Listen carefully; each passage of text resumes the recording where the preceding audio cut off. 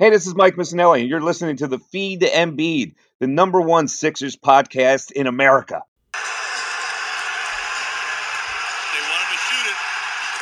And he does.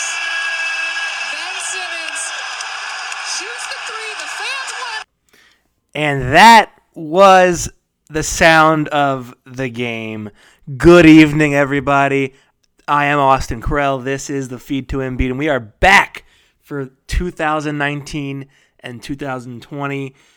This season is officially underway, and oh boy, did it feel good to get back and absorb some new basketball of the Sixer variety.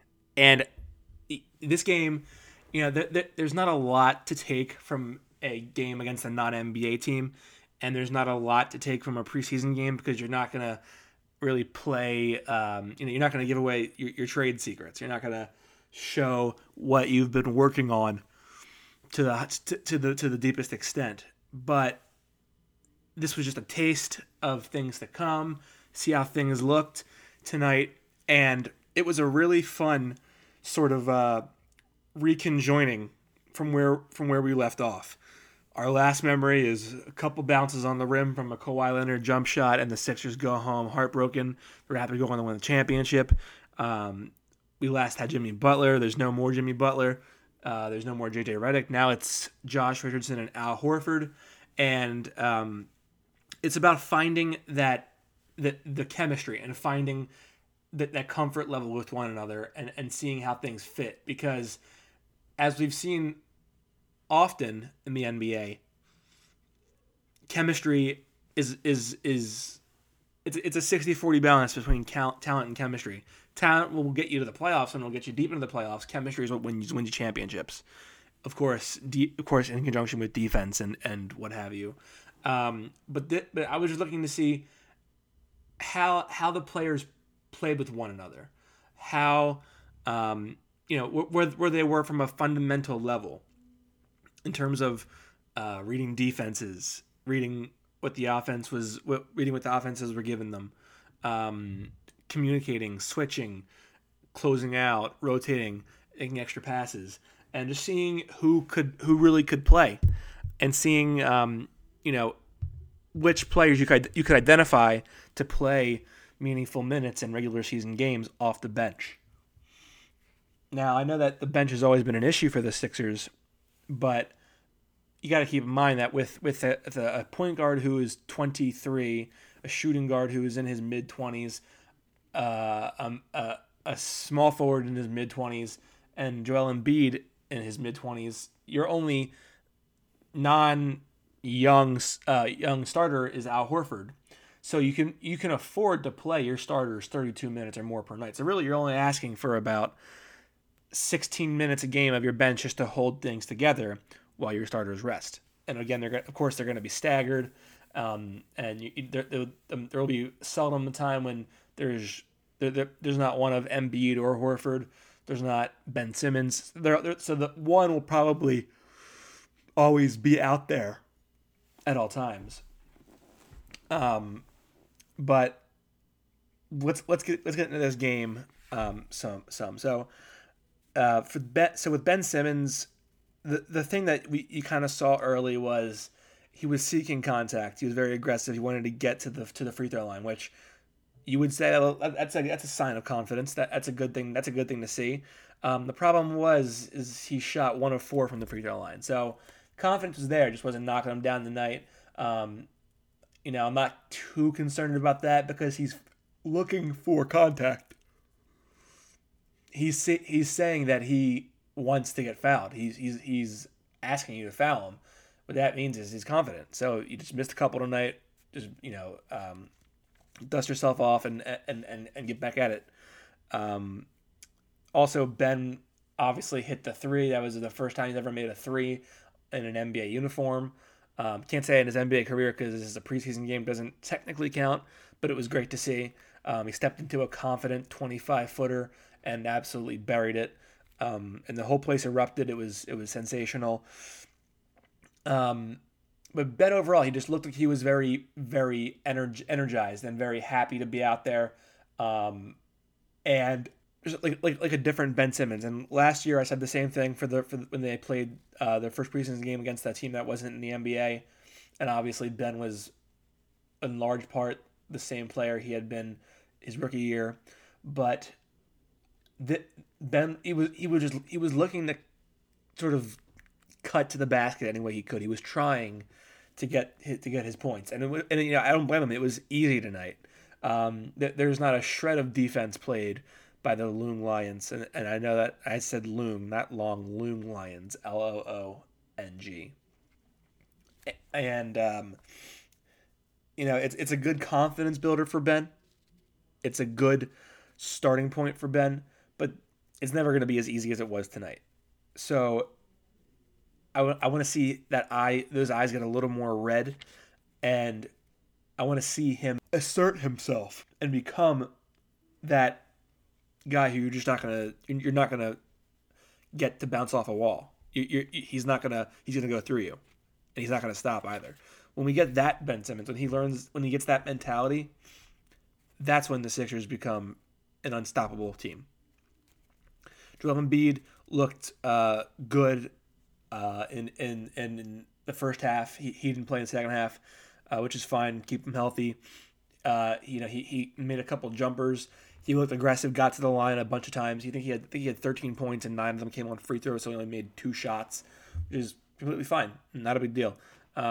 He looked in shape, and he just looked like he was building off of something that he had already been working on this summer in his body.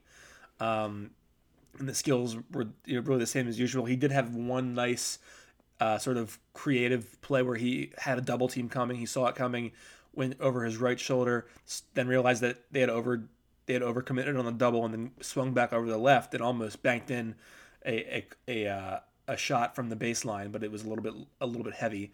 But it was maybe it would be great if he's worked on some reverse footwork with his pivoting, because that would cut down on the turnovers tremendously. Moving on to Al Horford. Surprisingly, he looked like he was in excellent shape for the first game of the preseason. And I'm not saying I didn't think he'd be in shape. I thought he'd be in great shape, but he was out there from the tip, stepping out and not giving any space to the Lions, and he was very aggressive with on the ball defense. He was not letting really anyone get around him. He wasn't baiting anyone into shooting. It was, I'm going to stay in front of you, and you're not going to get past me.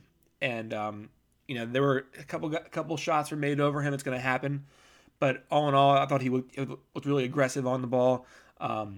He looked like he was in tremendous shape, and he even stepped out and hit a couple threes. So that was good to see him stretch the floor and show that spacing that he can provide for this team. Tobias Harris didn't really stand out at all. Looked like he was trying to sort of walk the line between being comfortable with his role and then being sort of two ball dominant. Took a couple shots. He made a couple plays at the rim. I don't think he had a jumper tonight, but not a big deal. He wasn't the big name of the game. It was really about Ben Simmons and Matisse Thybulle, who we'll get into more later. Josh Richardson, I thought had a very nice debut. Hit a couple of threes when the team was just bricking everything. They went through one of those lulls that I expected them to go through from time to time, where every three was just way off. But he had a couple. He used his length to get deflections and steals. Finished at the rim a bunch of times, and I think what you're going to find is he's sort of this Rocco with an offensive upgrade. Can create up. He had a nice play where he crossed behind his back and then pulled back and nailed a 15-footer, something that Covington's never done in his life. And so I'm very interested to see how he fits into things going forward. Now onto the bench. Matisse Thybulle and James Ennis were the first two guys off the bench that came in for Embiid and Richardson. Something to just keep track of. Maybe that's Brett's rotation idea. for the first for the two guys out. Thibault looked sensational. He looked really NBA ready. And this is a point that I made on Twitter. He's a 4-year player at college, but so is Chris Dunn. Just because you played 4 years of college doesn't mean you're ready for the NBA. Thibault is getting deflections. He was cutting very well. He was composed. He was making extra pass. Wasn't turning the ball over. He was letting the game come to him, and he was just making easy plays. And he played sensationally. I can see why Brett Brown loves him. I don't think it's going to be long before we sort of adopt this idea that maybe he's better than Robert. That he can be better than Robert Covington if he's not already. Trey Burke came in for Ben Simmons, and then Mike Scott came in for Al Horford. So those were the next two subs. Trey Burke looked pretty bad. He had a couple of threes when he was wide open, but there were a bunch of times where he just didn't slide over, and the Lions got an easy layup out of it. So he's not going to defend really anything at all. He's there to make passes and hit the open three, but his jump shot really wasn't falling consistently tonight. I think he made less than half of his attempts. I would say he took probably around 7, made 2. So not a great start for him. I thought Mike Scott played fine. He stepped out, hit a couple of jumpers, rebounded. He got a couple of good defensive boards, and other than that, he played in fine defense. I